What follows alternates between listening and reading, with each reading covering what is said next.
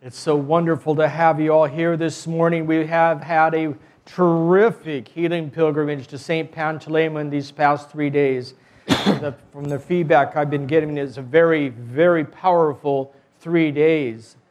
So there's some of you that have not been here during that pilgrimage time and some guests as well. So I'd like to introduce our guest priest that was our homilist over the course of the healing pilgrimage, and he so graciously accepted my request to carry it through the weekend and give me, well, a stay spiritual vacation, so I could just rest in the spirit and not have to really do a lot of the heavy lifting as he did.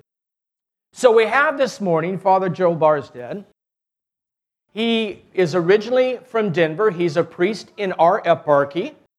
He resided in Denver with his lovely wife. There she is, Pawnee Leslie.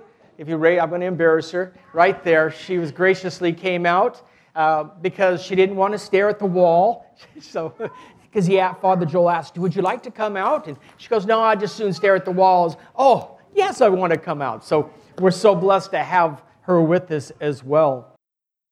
Now, Father Joel resides at our seminary, St. Cyril Methodius, in Pittsburgh, where he's the director of human formation. And while he's a member of our eparchy, he's on loan there. But we're going to pray that eventually, in a short time, he needs to come home.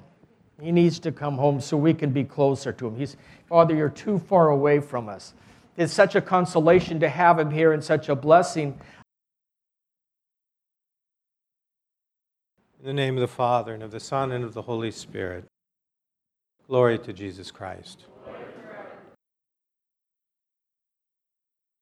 Today we glory in the cross, and we celebrate its exaltation, the miracles that it's worked in the history of the Christian peoples. We commemorate in particular moments in history where the cross led Christian armies into battles against enemies that could have snuffed out Christian culture.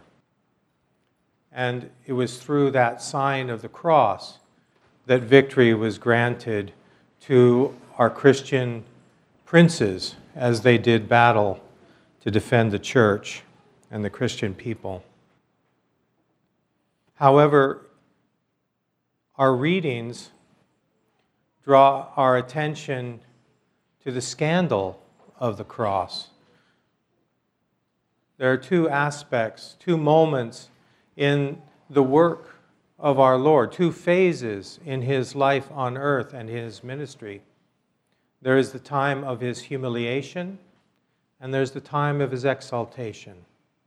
So everything up until the cross is his humiliation, when he willingly and voluntarily suffered the limitations of the flesh and the violence of people against him, and so on.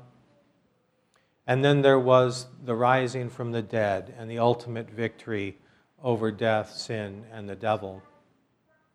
Søren Kierkegaard, the great Christian philosopher and theologian from Denmark, in the 19th century called attention to what he considered the root of the lack of faith in the church of his own time. And he identified it because people were still claiming to be Christians. They were still getting baptized. They were still getting confirmed.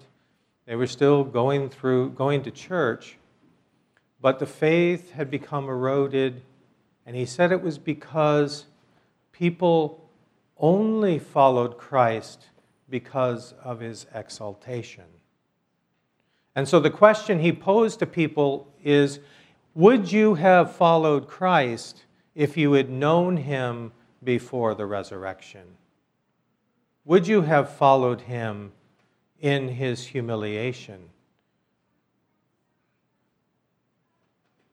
This coming week we celebrate the great feast of the Transfiguration of our Lord. And you can see in the Gospels there's this movement toward that moment when we have a profession of faith by Peter, and then Jesus reveals himself on Mount Tabor in his divine glory to three of his chosen disciples.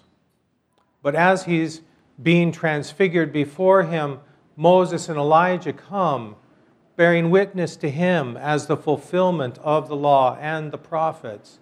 And yet, they speak to him about the things that he must suffer in Jerusalem.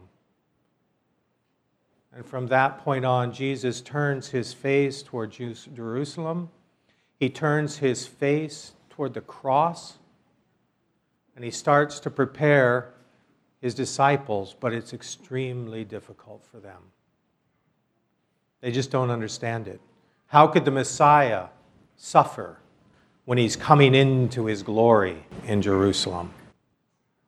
The reading from Matthew that we heard, the second gospel, tells us what happened when they got back from the Mount of Transfiguration. Jesus and Peter, James, and John show up with where the other disciples are confounded because something has just happened to them that hasn't happened to them before. That is, not since Jesus gave them power to heal the sick and drive out demons. They're confronted with a man with a lunatic, demoniac son. Lunatic means that you've been touched by the moon. But it's a violent sort of illness that he has. And he brings him to the disciples. The disciples pray the prayers they used to pray, and nothing happens. And Jesus announces something that must have been almost offensive to them, because he says to the whole crowd, "You are a faithless generation." And then when his disciples, after the healing, come to him and say, "Why couldn't we do it?" He said, "If you had faith the size of a mustard seed, you could have done it." What's happened? What's happened? Something has changed in the unfolding of the plan of God, and now it's no longer enough to have faith in the victory of the name of Jesus and the glory of Mount Tabor. His disciples and apostles are being called to journey with their Lord to the cross and through the crucifixion. And we know that when it came time for him to be crucified, there weren't 3 with him, there was only 1.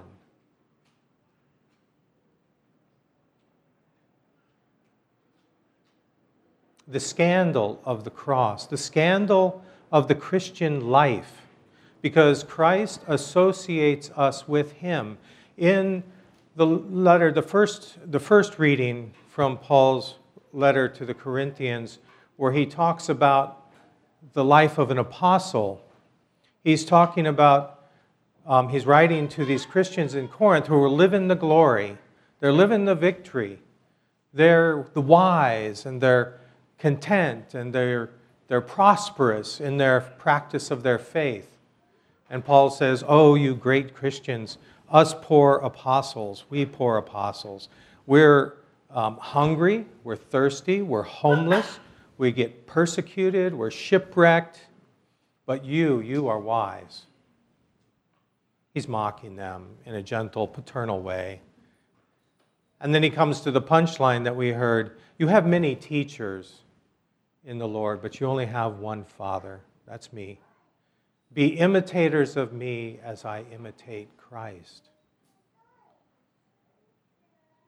I think it's hard sometimes to hear a word like that as good news, right? That we must suffer with Christ, that we must face rejection, whatever glory accrues to us, whatever moments of exaltation we experience, they're not meant to spare us the cross. They're not meant to spare us suffering with Christ. The faith that we are called upon to have is a faith which allows us to adhere to Christ in his humiliation, because the only form that divine life can take in this world is that of the Beatitudes and finally the cross. And yet, we are venerating the cross. We have a beautiful cross there. This one is beautiful, two beautiful crosses. Our temple is beautiful. All of these things are expressions of faith in the glory and the exaltation of Christ. And we need them because our faith is two things. It is adhering to Christ in his humiliation and hoping in his glory and living in his glory. How practically does the church call us to confront the humility, the humiliation, the scandal of the cross? Well, one of the ways is it asks us to fast and pray. Like the Lord said, you've confronted something that the old prayers by themselves are not enough for. You've got to go deeper into a faith that embraces the road to the cross and my humiliation. And you need to pray with that faith, and you do it by prayer and fasting. So today we begin one of the 4 fasting periods of the church year, the one leading up to the Feast of the Dormition on the 15th. And I'll let your pastor tell you what he thinks you should do as a group in terms of observing his suggestions for how you observe that fast. But it's important that we embrace that dimension of our life. The only thing that I'll add beforehand to whatever he has to say is something that a priest, well, he was a brother. He was instructing us. He was a Dominican brother. He was instructing my wife, Leslie, and me before we were received into the church. And during our first Lent, we asked what sort of penances we should do or fasting. He said, well, you can do these sorts of things. But he said, remember that the cross the Lord gives you is always more efficacious than the one you take on yourself.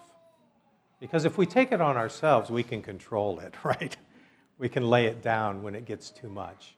But the ones he gives us tend to be the sort that are very difficult to lay down, and yet we need to embrace them. So let us exalt the cross as we embrace and carry our cross.